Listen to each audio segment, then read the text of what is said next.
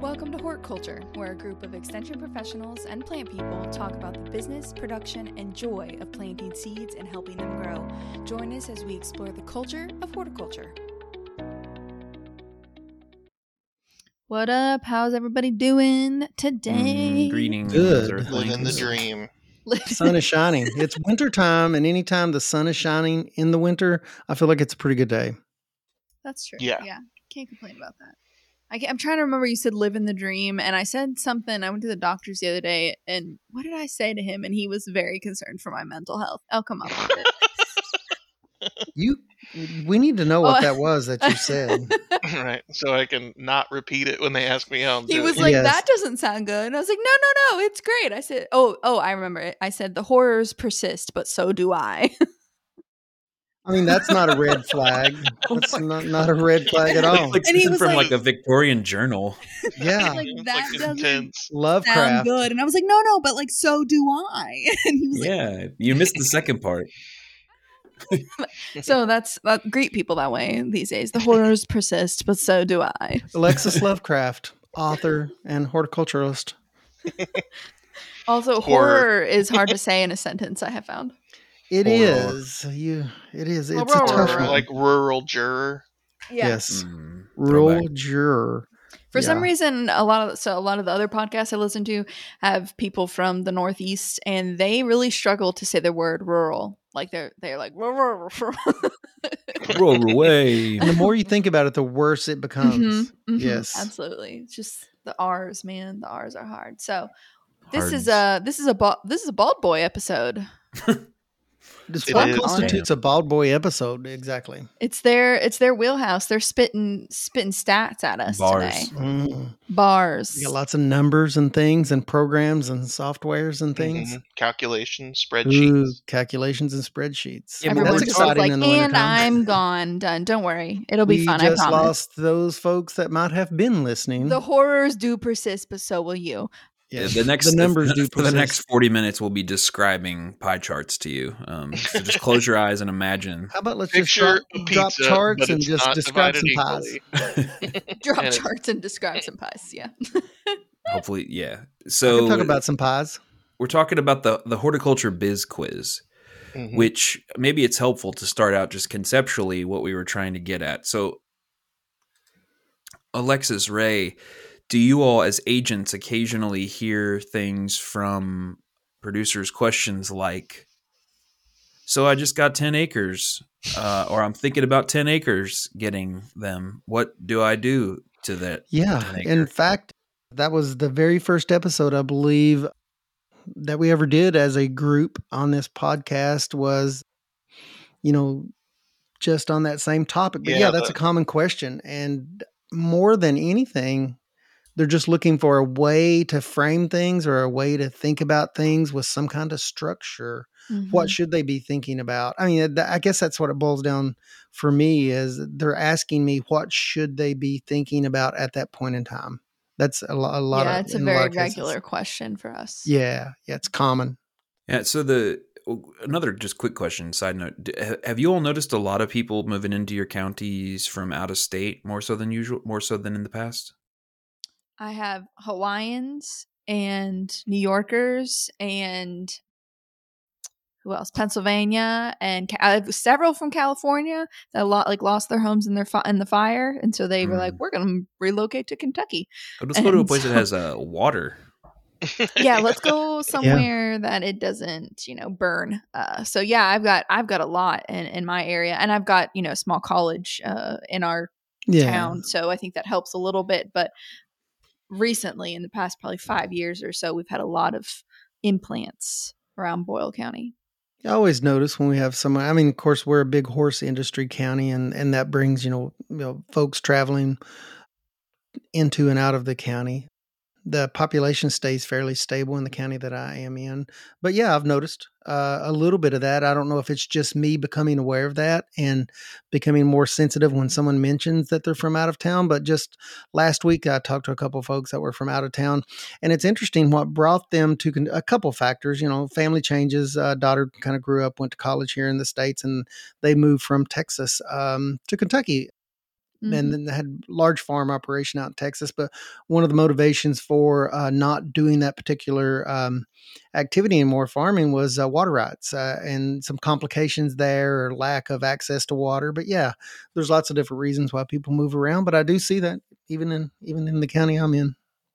Yeah, I've noticed that over the last few years, like at conferences and other things, just, and then, maybe it's a confirmation bias or I'm paying attention more, but I have noticed that. And the reason I even mention it is not for any sort of nativistic rabble rousing about all these people coming in or anything like that. It's because we try to remain aware of the types of audiences that we serve through the Center for Crop Diversification, and the ways that the horticulture folks or the diversified people or people maybe who are interested in certified organic or something along those lines, they're kind of a different crew than others, and their interests are different. And I think this a lot of these folks who are coming in from other places particularly jibe with some of the things that we offer. And so the CCD, just as a little brief backstory, the CCD was started under a very different name, New Crop Opportunity Center, back in 2000 after the tobacco settlement. Thank you. And the goal was partially to provide some quick hitting resources, publications, and other types of resources for people who were realizing they weren't going to be doing tobacco as much as they were in the past, to transition to potentially to other enterprises. It hasn't exactly worked out precisely in that way, but we did happen to have this big suite of publications that we've kept up to date over the last almost 2.5 decades. And that wasn't me. I've only been around the CCD since 2015, but it provided a really rich database for us to use to build this little tool that does essentially the same thing I just said, which is to take all of the potential horticulture operations and options and provide, like you said, Ray, some structure to considering them, weighing them, and evaluating your own strengths and weaknesses in light of those things. So that was the grand ambition of the Hort Biz Quiz. In reality, it's a pretty humble little tool that I think has been really useful to a number of people.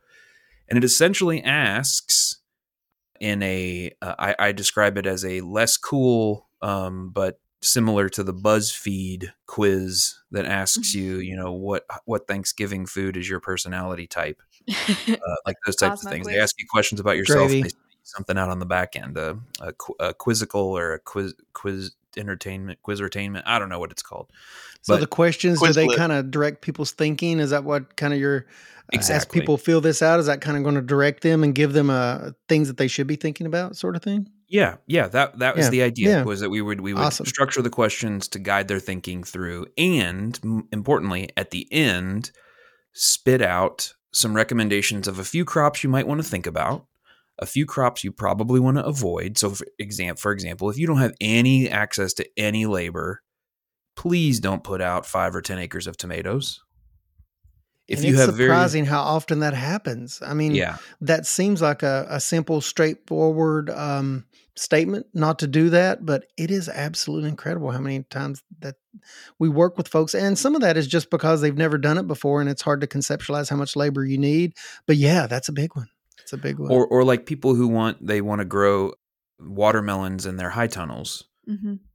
It's spoiler alert, watermelons generally, I mean, you can do anything, right? You can plant anything. Don't tell me what I can do. You can do anything once. That's an example of a crop that grows really, really large amounts of foliage to support the amount of fruit that comes off of it.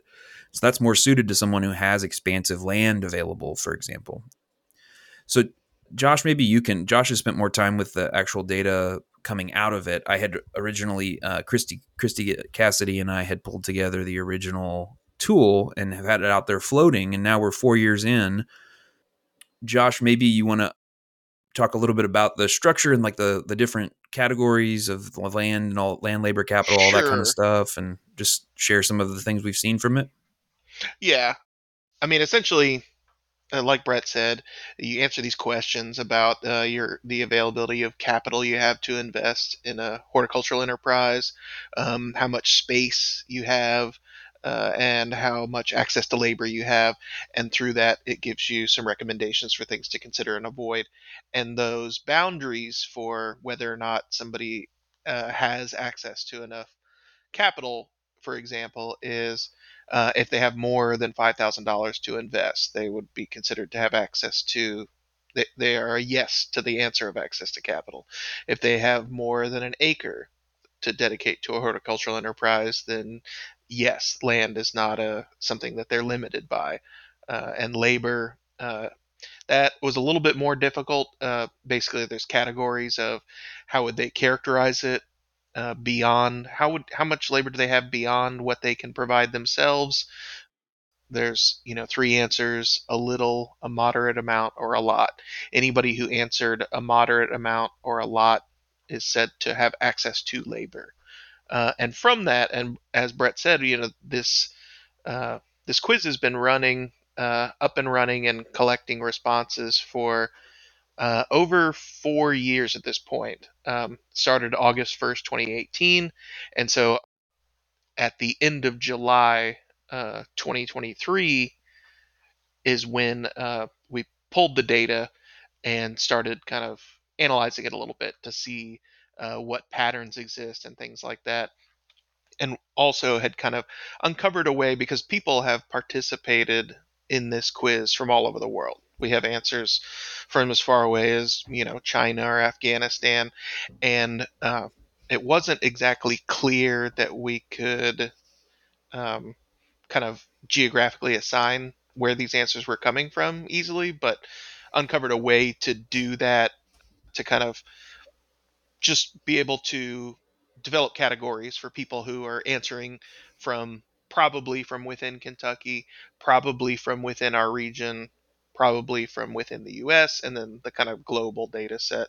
And to throw out some numbers, in that 4 year period, the from the global answers, there's almost 1,000 responses. It's like 942.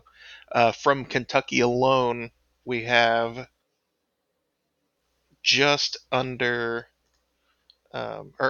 just over 400. So most of the answers in general, or just a large portion of them, are coming from Kentucky or from within the region. We decided that that would be Kentucky as well as all the states that Kentucky touches. Mm-hmm.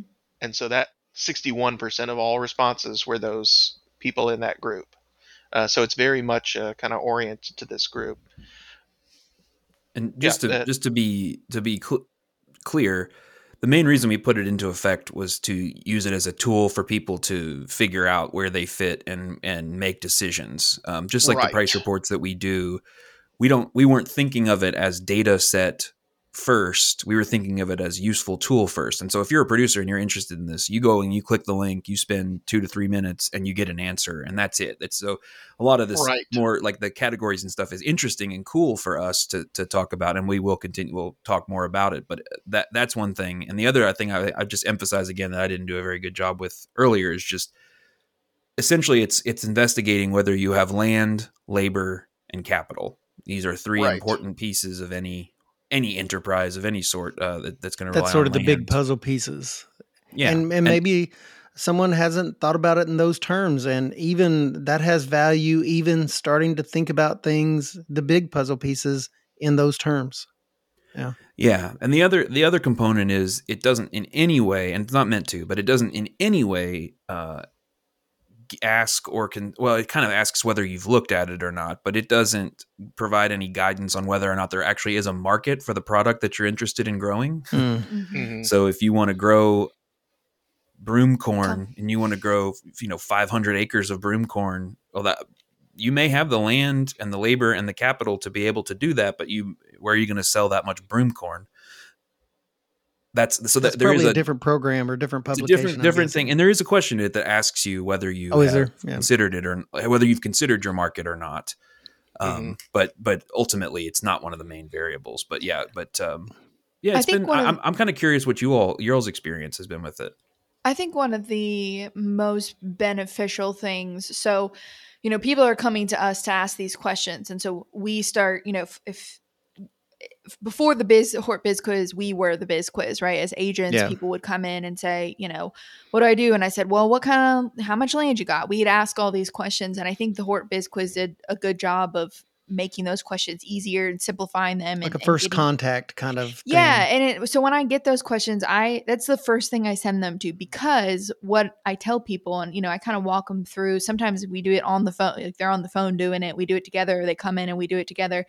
But like you said, it makes them think about all of these things. But then when they get the answers, if it's, something they had already thought of, then great. Like it's kind of an automatic, like, this is what we should be doing. And then we start talking about the market, about a soil test, about all that kind of stuff. Sometimes it's getting their buckets in place. Yeah. Like it opens up here's doors. The buckets we're going to talk about. Right. They never thought about. And sometimes it's like, it gives them kind of a rude awakening a little bit. Like, they're like, well, I've had people call me and they're like, I've taken it 3 times and I've not gotten what I thought what I wanted to do. And I'm like, well, you can do whatever you want to do. Like, by all means, we will help you with that. Here's but going to be the challenges. Maybe this is a sign from the universe, right? So a little bit. And I think it's just really, I'm such a big fan of it. And I spit it to everybody that I can. That is just, even if you don't get the answers you want, I think it makes you think about those different areas to start that are important. It's a wow. It's we couldn't have paid for an things. endorsement that good. Yeah. Yeah, really. Yeah, we right. Not have paid for a better endorsement. Some of the toughest contacts on a county level, in a field kind of perspective, is that first contact. And and some people come to us with all sorts of different experiences. Some people have a lot of experience, and then there's some of those folks that don't have any experience, and that's the ones I think tools like this can help us as field agents, but also help us help others. Yeah. So it is a good tool, and it's one that I recommend a lot. So if you're new or you want to start, even if you're not new to farming, but you want to start a new enterprise, like you can still use this even if you are already growing have experience, watermelons and you're like, what else could I maybe do? And it's just will get you thinking. And it's a good thing to take in, to your local extension office, is just be like, this is what I came up with. I love that when people bring me that printout or that list. And then I can go through with my experience on growing each of those and be like, well, you had mentioned to me earlier that you didn't really love, bending over to pick stuff. So either you're going to have to invest in a bean picker, or maybe we'll go with the second thing on your list, which is, apples, or whatever that is. And so you can just dive in deeper, I think, a lot faster with the Biz Quiz. I don't know. I'm a big fan. I'm a big fan of it. I tell everybody about it. So you're welcome for those numbers. Thank you for that. No, that was one of the things that because this is a little bit of the reflection on extension, but Josh and I work at the campus level. So in theory, we're supporting out in the state. And I've always said my primary audience or my primary clientele are agents, because there are in Kentucky, we have agents in every county. And so the things that we can do to help them in their job of supporting other people, that was kind of the main goal. And so one of the things that it spits out in the, you got a lot of labor, consider growing these things. One of the things it says is, here is how you find your county agent's contact information. You can print this out, take it to them. And it also helps with the awkward conversation of asking them how much money they want to put into something, like, okay. And it puts a little bit of boundaries on, like, what is a lot of money? That's something I struggle with in a lot of things, where people be like, oh, that thing was really expensive. And I'm like, so was it like $100 or like $100,000? Because I have no idea what you're talking about. It could be either, expensive. Because you're not, and you mentioned that, Ray, being like not familiar with this. And so, Josh came up with he's, like I said, he's been doing some analytics stuff with some of this, and came up with kind of these different categories. Mm-hmm. Do we want to talk about the categories first, or do we want to go and maybe just click through the report and I can kind of read the questions and answer to kind of give a sense? I feel like reading the questions first would help frame the categories. Yeah. Perfect. That was what I was hoping you would say. I was you led us into that. Well, confirmation received. Well framed question. Yes. So you can find this. It's just it's right on the homepage of the Center for Crop Diversification, right at the top. It's the uky.edu/ccd, and there's a graphic at the very top that's kind of got some clip arty stuff, and it says "Take the Hort Biz Quiz," and I clicked on that, and it opens up a thing that says, "Hello, welcome CCD, Hort Council, UK, etc." And so go ahead and click through, and it'll ask you what county you're in. It'll ask if are you growing horticultural crops at present? And so you could say yes or no on that. Asks you what horticulture crops do you grow? If you answer no, then it won't show you that. And then do you want to grow horticulture crops as part of a business? And in other words, to make money? That's a question that we end up answering it and talking about it in an extension a lot. But it's something that I bring up in a lot of when I go out and talk to people, because even at a farmer's market, there are people who are at that market, not because they want to sell, because they want to make money. It's because they want to have something to do. It's almost like a retirement hobby thing. And I think that plays a lot sometimes in our pricing issues, that people don't price things high enough because their goal, or they might have a more of a missional goal where they're trying to get more fresh produce into their community through this mechanism. And so they're not trying to make money or do it as part of a business. And that's great. We are in the business of supporting everyone regardless of what their goals are, but there's a lot of confusion and heartache and other things that come with not admitting from the get-go that I don't really care about making money, or I do care about making money, and so I'm going to need to make some more ruthless decisions than maybe I would like to. So anyway, that's the spirit of that question. And then let's see, how would you rate your current knowledge of growing horticultural crops? This is all kind of background information. And so the way that I clicked it through there, saying, I don't know, I don't have any interest, I don't really want to sell or anything like that, it spits out an answer that says, it appears you may not be ready to grow horticultural crops for sale. So that's good to know, because some hort crops are a bit more complicated than others and very unforgiving. Yep. Yes. Because if you don't have any experience growing stuff, then there's no point in going beyond that, because you're gonna be depending on producing a result that you've literally never produced before. Right. So if I answer scale, just try something you can go back and change your answers to see, within the session, to see if you mess something up or whatever. So I went back and changed my experience level and said I was a more advanced grower. Do I have a specific crop in mind? Do you have a specific market in mind for your enterprise? What market do you have in mind? How much capital do you have to commit to this enterprise? So this is what we're getting to what Josh was saying, where this is where the categorizations really starts. Mm-hmm. And that is none, $1 to $5,000, $5,001 to $10,000. So more than $5,000, but less than $10,000. $10,000 to $15,000, or more than $15,000. And at this point, Josh, you're saying we are saying that there's basically two categories. There's people who have less than $5,000, or people who have more than $5,000. And in that case, we're considering the less than $5,000 to be a little bit more capital constrained, and the more than $5,000 to have access to some capital to really think about some of the more capital intensive ventures. Yeah. Yeah, so that's one. So that's, do you have capital? Yes, or we take this more, subtle gradations of money, and we turn it into a yes, you've got a decent amount of capital, or no, you don't. That's not a strength in your current portfolio, is having a lot of money to put toward this. So that's one. So I'm going to say for this one here that I have $5,000 to $10,000. It seems like you have access to some capital. Of the following, which most closely describes your access to land? I have no plans to own or lease land. I'm planning to lease or purchase land. I'm currently leasing, or I currently own. So I'm going to say that I currently own land, and it says, how much land do you have? And the answer here being I'm going to say 1 to 5 acres, but it's less than 1 acre, 1 to 5, or more than 5. For horticulture in Kentucky, 5 acres of anything is a pretty good amount. Mm-hmm. Would you all agree with that? Oh, yeah. 100%. I mean, I think it's a lot anywhere. It just depends on what the other scale. Mm-hmm. And so then it takes me to this thing that says, okay, so I indicated that I had some capital. I had more than $5,000 in my case, and I have access to some, and I do or will have access to land. So then it asks me, how much labor do I have? And I say, okay, I have a lot, I have a moderate amount, or I have little to none.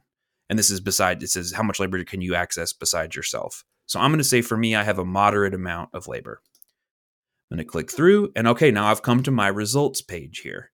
Now my results page is suggesting to me that I have access to capital, I have access to land, and I have access to labor. And then it gives a little blurb here. Having access to capital means you may be able to invest in equipment, branding, and marketing and other startup costs. Land access, whether through rent or through ownership, is a huge advantage. And generally, horticulture operations don't require massive amounts of land, but having some is a really good start. There's no getting around it. Horticulture crops are labor intensive, though. Since you have access to at least some labor, you have an advantage as you start your operation. Don't forget to account for the costs to pay that labor, especially if you are limited in starting capital.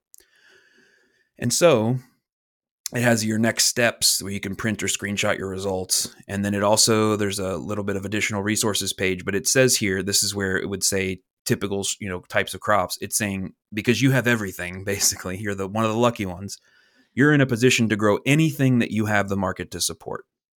And since you're planning to sell your crops, it's imperative you identify your markets before you plant, et cetera, et cetera, et cetera.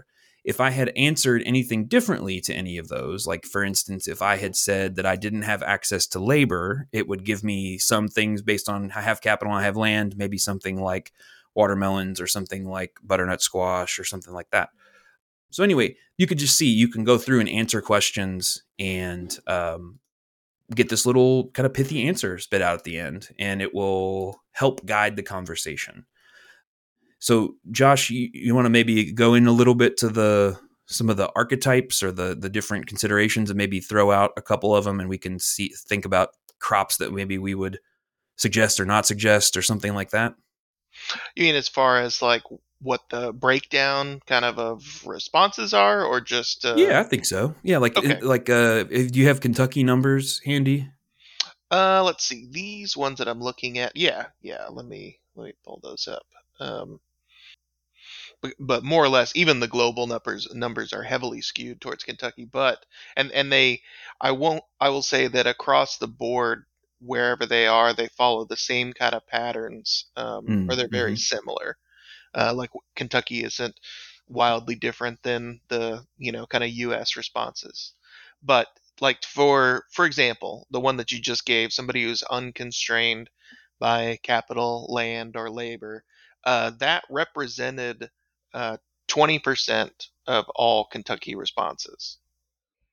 So 20% of people have land, labor, and some capital.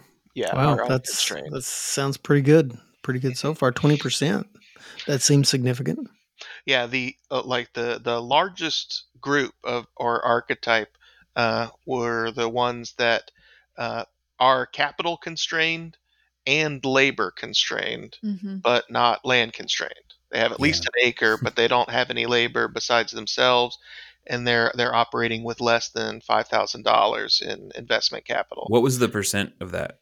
A quarter of all responses. Wow. Yeah. That checks out in my experience. Because that's sort of the unspoken background of, I just bought 10 acres or I have 10 acres. What do I do now? Well, I also don't have any money and I don't have any labor. So what do I do? Yeah. In my mind, when I talk to folks in that category, it's sort of the way I look at it in my mind. As I click through the conversation that I'm having with whoever at that time, is they're aspirational, but they're also transitional, because usually when someone is in that situation, I'll say, well, don't make any drastic life changes. It may be that you try this out. Since you do have some resources, you can try out things, realizing what, the limiting factors are, and maybe slowly scale up or slowly ramp up. And that's sort of how I handle that. And we kind of talk about that rather than jumping in with huge risks because you have land resources, for instance. I mean, that's pretty exciting to some folks, and it's pretty exciting to me if you have land resources. But the other two factors are really important also. If you don't have a lot of capital to lose, it obviously may change how you look at risk. So you kind of go into things. Certain enterprises just aren't appropriate. Maybe green beans or something that's fairly cheap to get into and you can make some profit from and learn the business. I mean, yeah, it really guides me. These answers and these categories do in my mind.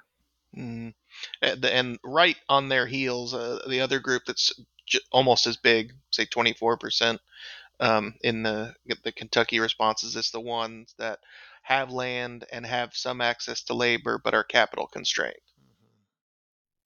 Yeah. Well, I think in both of those cases, everybody always kind of wants to get started as soon as possible, or they get this itch to start.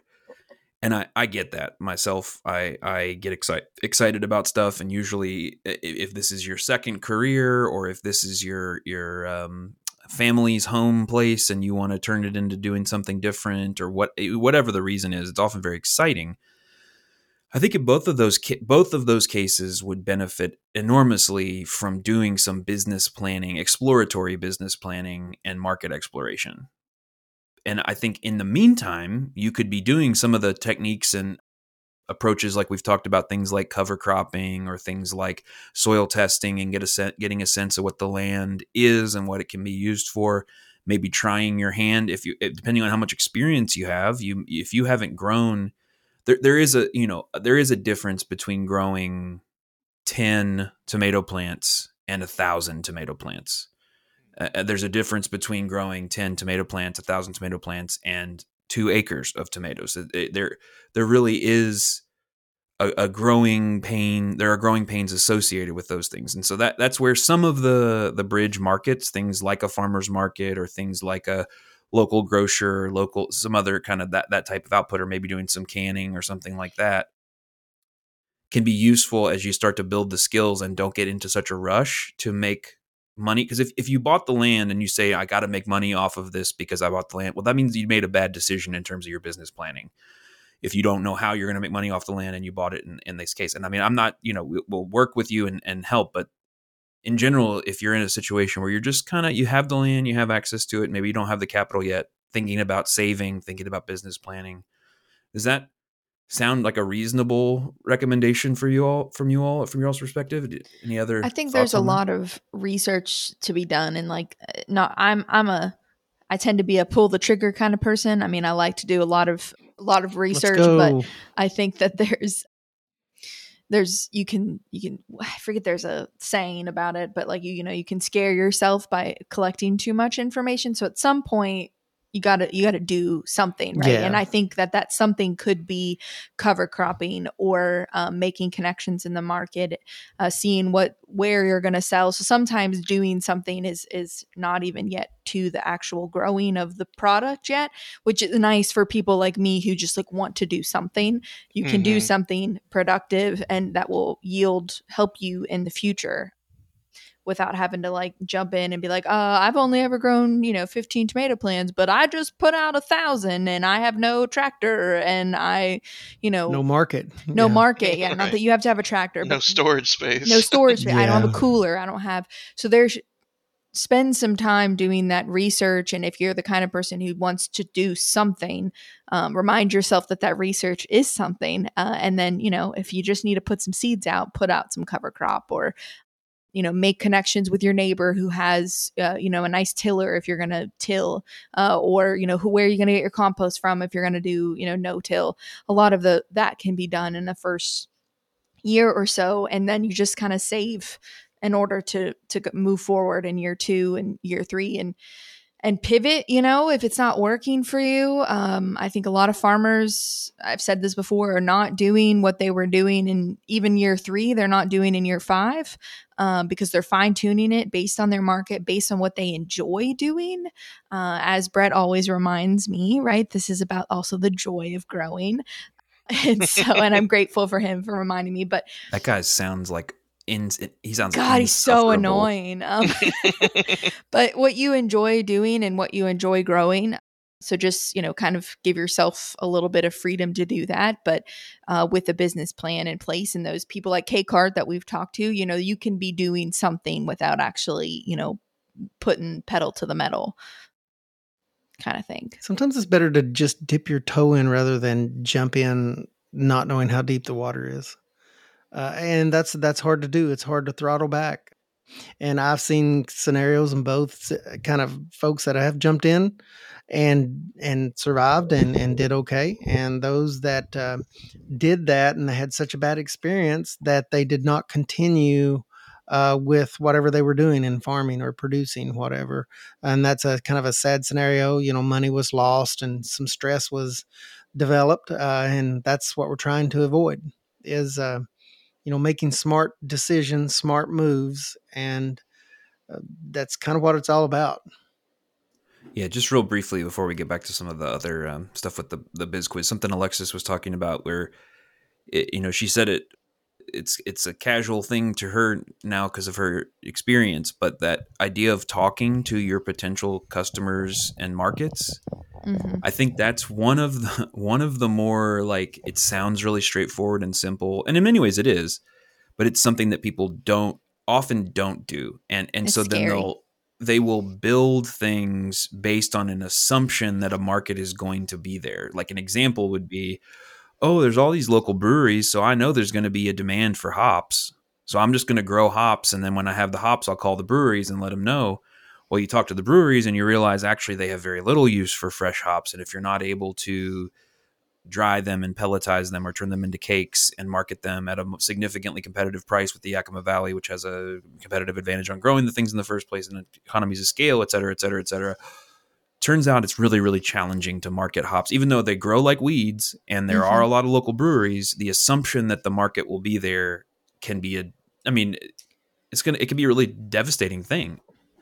Similar kind of thing with the apples. Oh, I have apples. I assume I can just take them to a cidery and have them turn it into cider and sell it to people. I don't know why all my examples are booze. Maybe it's the holiday season. There's a theme here, Brett. It's a holiday really strong theme. But in reality, a lot of the high-end cideries are using non-dessert apples. So they're using cider-specific apples. And the ones that are using regular dessert apples, like an eating apple, they may do that once a year. It's not really a reliable thing. And in other words, you have this kind of these leaps of logic between perceiving something happening in the world and there must be a market for this. And sometimes there is. Sometimes it is. There are opportunities, and the naysayers and like me who are just trying to help people avoid heartache can shut conversations down too early. And so don't take for granted that the local brewery won't buy your hops, but you got to go talk to them and make sure that they will. And figure that out as part of that conversation. That's just the setting up the markets thing that was mentioned in the biz quiz, and Alexis mentioned it. I just wanted to touch on. But so Josh, I'm kind of curious, any other insights or things that jumped out or that you wanted to share from the data?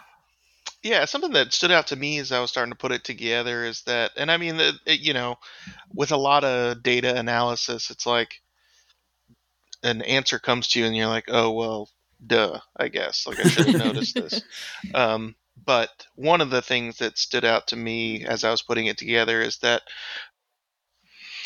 most people, the overwhelming majority, and by that I mean, let's see, about 50, 70, about 90% of the responses, access to land, access to at least 1 acre wasn't a problem.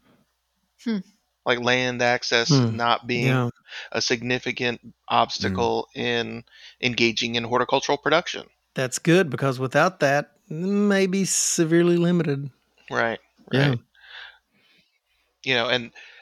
I remember seeing some of the groups are really tiny, like people who, they have less than an acre to work with, and not much labor, but they have plenty of money. That's less than 0.5% of the answers fit into that kind of category. Yeah. It makes me wonder too. So I think to give it some context to what you're saying, I think with groups like the Young Farmers Coalition and anybody thinking about transition and sustainable agriculture, access to land, if you don't have it in your family, is a major, major issue for a lot of those groups. Big time.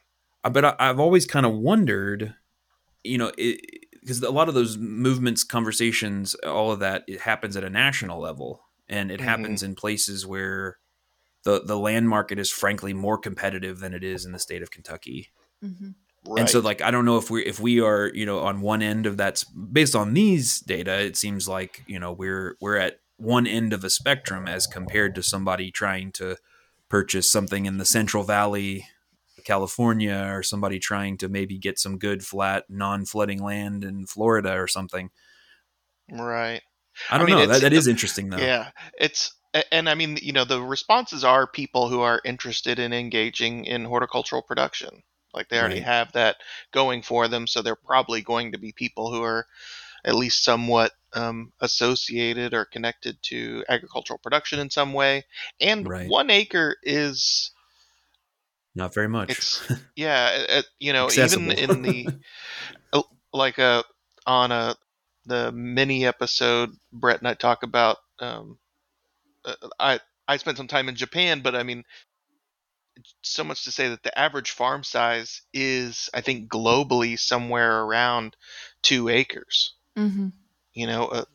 It's the some our large farm size is not necessarily our average large farm size in the U.S. or even in Kentucky are not necessarily representative of kind of farms in general. That a lot of these crops can be grown. Kentucky's considered, small, one of the small farm capital, states, and it's like 140, I think, ish. Yeah, is the I think new currently it's average. like 160, and like U.S. is around 500 acres. It's I understand, and we're talking about horticulture here. Obviously, it's the Hort Biz Quiz and stuff like that. But what is the average of horticulture farms? I think obviously in California and Florida and places like that, you are dealing with hundreds of acres of cabbages and all. Right. Seems all like those even in kinds horticulture, of things, you'd have to know what. The thing about horticulture, it's amazing to me. I've never been able to get at that, and that's an awesome question, Alexis. Is that even in hort, you have to break it down per crop. What's the average size of strawberry farm? What's the average size of tomato farm? It's so specialized, you can't just look at it as a monoculture like corn. What's the average, field corn, field and or whatever. It's so intensive too. I mean, that's the other thing to keep in mind, that you can make the same amount of money. I'm just spitting right now, but you can make a lot of money off an acre of tomatoes that it may take 10 acres of corn to do. There's, again, the economy of scale, all that kind of thing.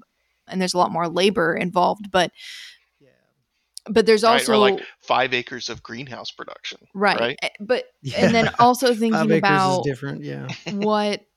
what you're going back to what your market is today. For some reason, like, markets have just been hitting me from like all different sides and different conversations. But what is your market? If you want to do wholesale and go back to, okay, this is what it told me I should grow based on what I have access to, I'm going to grow watermelons. Do you want to grow watermelons for Walmart, or do you want to grow watermelons for the farmer's market? And what is your personality as far as how many people you want to talk to? What do you enjoy doing? Do you work a full-time job? Like, there's so many social aspects that I think come into that. And then deciding, okay, I'd rather do wholesale. So an acre of watermelons might not cut it if you're going to do large scale wholesale. And so that also, I think, comes into play. And like, not to add all those millions of things up, but that's the purpose of the Hort Biz Quiz, is to kind of get you to some point so that it makes it easier to have those other conversations about your market and your personal needs and wants. And that's an important thing. And, we had talked about it earlier, that the recommendations or the recommendations to engage in or avoid aren't necessarily written in stone, and that it's just teaching or, advising you to a potential grower to consider what might be a struggle, what might be something they have to plan around. If you really have your heart set on something that has a labor intensive harvest, then is a U-pick or ag tourism angle a way to get into it, right? Like, it's just encouraging you to think this is going to be an obstacle for you, so you have to figure out a way around it. Yeah, it's more of, I like that. I like the word encouragement, Josh, because it just like points out where you could have some problems and like things to work on, ahead of time. I love that word. When I started like flower farming, before I was really flower farming, I was doing like just florist work. And the beauty of florist work is that you get paid before you do the work, right? You get paid and so you can, you don't have any really inputs. Like, yeah, when you get started, you may have to buy some vases and stuff, but a lot of that, you can charge that person. And then ghost them. And so, and then or no, go back. But adios. Yeah, but it in the biz quiz, ghosting. Ghosting was not in the biz quiz, but it what it did was, it paid for itself, right? Like, everything I put in, it was already paid for, like, instantly, and so like, it's I almost was like a CSA. exactly like a Yeah. CSA. So you're able to have that money, save that money to put towards something else. Now I was working another job, I had privileges in that way, but something along those lines, like a CSA. Now, granted, don't go run a CSA if you've never grown a tomato before, for the love of God. It's a high operational and production and marketing complexity is why. Yeah, that's all the complexities. Yeah, we you know what? We should do a whole episode on just like CSAs. Have we done that yet? And just like the complexities of CSAs. That'd be good. We'd be coming up on sign up season too. Yeah. They're phenomenal and awesome. But we should just do a pros and cons of CSAs. I'm a CSA member. Yep. Well, and just fleshing out anymore. Look at Biz Quiz, what it's doing to us. It's even stimulating conversation here on this podcast. But even what is a CSA? Because there's so many different kind of variations of CSAs. Question. Mm-hmm. Yeah, I used to think I knew what a CSA was, but there's so many. I mean, the spirit is there, but the specifics of CSAs are so different now. And I would love to do a podcast on that. We've got some connections with the National CSA Innovation Network, and I think they have a relatively new executive director that I don't know why I said I think. I just met her at a conference, and so maybe we can see if she would want to join us, maybe to talk about CSA as a champion. I would be interested in that. Love it. For selfish reasons. Anything else? I mean, if we haven't convinced you yet to go take the Biz Quiz, if you're not sure, if you're looking into having a horticulture business of some kind. I just have a question for Brett and Josh real quick. Alexis and I may have a different perspective because obviously people in front of us, if they're taking it and we know that they've taken it, we're working with them. But you guys, as you're working with agents mostly, it sounds like, Brett and Josh, what's the next step beyond once you get some information from Biz Quiz? I mean, is there a logical next tool or next publication or next thing that you usually step agents into or step producers into beyond Biz Quiz? Yes. So I think one of the things that we have that we talked about on that very first episode, and we used it as a structure there, but it's this what to think about before you plant. And it's to Alexis's point about how in some cases you do in fact get paid before you even do the thing. And a lot of farming stuff, if you don't have relationships set up and you haven't figured out what the markets are going to look like, you are literally putting something in the ground with the hope, I guess, that it will sell somewhere. And so the ideal situation is you have something sold before you even put it in the ground, and all you got to do is make sure it gets from seed to product and get it out there and go. Not always exactly possible, but projections and planning and all that kind of stuff is good. So that's one publication we always recommend going to immediately after that. If there are crops that are suggested to you by your output, you can go and check out the crop profiles from the Center for Crop Diversification. You can also just go and look for if any of those strike your fancy, or if you're able to see maybe a pattern. So for instance, if the recommendation that comes out to you is watermelons and winter squash, well, you might also check out things like cantaloupe or things like other types of melons or other types of, expansive cucurbits of some sort that have a bulk harvest season that's pretty short. But go and explore those different crop profiles. It doesn't have to be just the Center for Crop Diversification. There's other things within Extension, both in the Horticulture Department at UK, but also in other horticulture departments and places like that. That's another place to, I think, go and explore afterward. I think in general, to me, the crop selection is important, but I know we've hammered it, but the marketing and market stuff is where we see people struggle the most, because we happen to have a climate that, yes, we have some disease pressure and weeds love it here, but in general, it's a pretty good place to grow stuff. And so you're likely going to be able to figure out how to grow it. Marketing it is the thing that people really, really struggle with. And so that's just that thing I would spend some time on there, but and reach out to your county agent. I mean, it's in the Biz Quiz output. It really is a great reference. I mean, it really is a great resource that's available to you. But those are as far as to the producers. But I think to your point too, Ray, and this is something maybe Josh, you have some thoughts on this too. It tells us a little bit about what types of resources we need to be thinking about developing, trainings or guides or future publications. if land access isn't overly an issue for a lot of our horticulture producers, but labor and capital are, or capital is, then that means we need to be thinking about developing things either about borrowing, because if you need to borrow money to start, that might be the thing you need to do. And the other thing is how can we think about low capital intensive approaches to make maybe a larger variety of crops available or something like that, or even work at a state level with some of our ag development, Kentucky Office of Ag Policy and other people to think about targeting funds and pools of availability, or if those funds are available, maybe better advertising them out to people to make sure they're aware of low interest rate loans and or grants. But yeah, I don't know, Josh, did you have anything that like as far as future programming, your creative type, any like?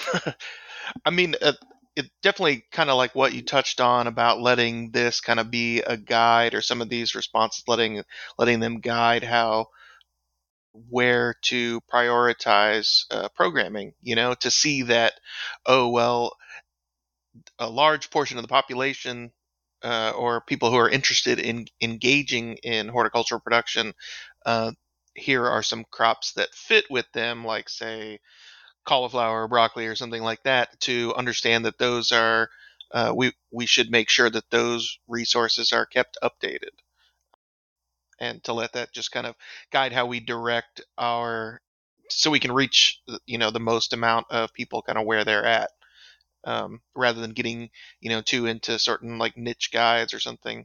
And it definitely, like, for a specific example is, if somebody's going to get into fruit tree production, if land access isn't really what the limiting factor is it as important to go into kind of like highly technical kind of trellised dwarf systems, or is standard more appropriate?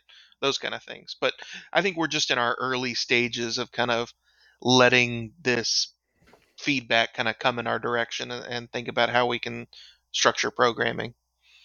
Well, huge shout out to you, Josh, for doing a lot of the work to make the information useful. This is happening to me over and over again, where we start things and don't really realize the full potential, and you've definitely made it into something that's much more strategically informative. So big shout out to fellow bald boy Josh. Thanks. I just like spreadsheets. It's a big spreadsheet. I like what a nerd. Man, some of the maps that you did in that report. Oh, maybe we could just plug real quick. There will be a couple of publications with some of these data coming out in this spring, so you can take a look and just kind of see. It's really interesting stuff. I think it helps you to contextualize, and we can put in add in some of the stuff we've talked about today, specifically saying like, maybe even including what types of crops are recommended for each of the categories. So you don't have to just go through and get your answer. You can see the cheat sheet for all of them. But yeah, I do have that cheat sheet in front of me, but it's not, it'd be a good addition to the publication. Yeah. Awesome. Cool. Well, I don't have anything else. I think that was lots of good information, guys. I'm excited I love about these tools. This tool. It's just fun to play with. Sometimes I'm just like, I wonder what I get today. As agents, it's really a good support mechanism. Not only the entire CCD side, the crop diversification side, and all the many resources, but specifically tools like this as we work with newer producers or producers that are undertaking new enterprises. We hope it's just the beginning. Guys. We hope it's just the beginning. Whoop, whoop. All right, everyone. Well, we will close out here. If you've got any questions, thoughts, future episode ideas, you want to tell us how awesome we are, you can leave us a review for one. If you want to tell us how awesome you are, that would be great. Helps other people find us. If you want, have ideas, have questions, we've got some people who will be like, hey, I need to plant my onions. Is it a good time of year to do that? We've gotten those emails. That's perfectly fine. You can shoot us one at hortculturepodcast@l.uky.edu. You can also follow along with us, shoot us a message, whatever you prefer on Instagram. Horticulture Podcast is our handle on there. And so we'd love to hear from you guys. And we appreciate you being here with us today. And we hope that as we grow this podcast, you will grow with us. And we hope you'll join us next week. Have a good one.